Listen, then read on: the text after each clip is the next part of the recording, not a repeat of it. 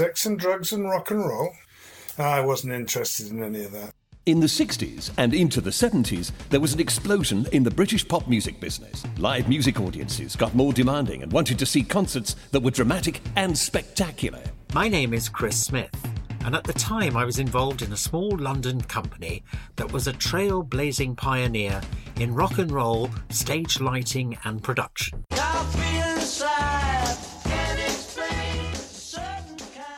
Join me and others who can explain what it was like to be there with your own Backstage pass.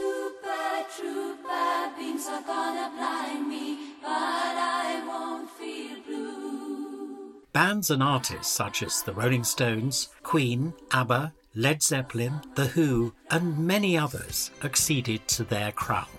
The crew's stories are told with humour and affection, and feature a snake in the bath. And the snake, of course, had climbed out of the bath and was just crawling its way along the top of the tiles, and she went crazy and all hell broke loose. Private train rides. I got to sit and drink beer with Bob Dylan in a railway carriage going across Europe. And plane trips. At 29,000 feet, the band had smuggled their brass instruments onto the plane and started playing Happy Birthday.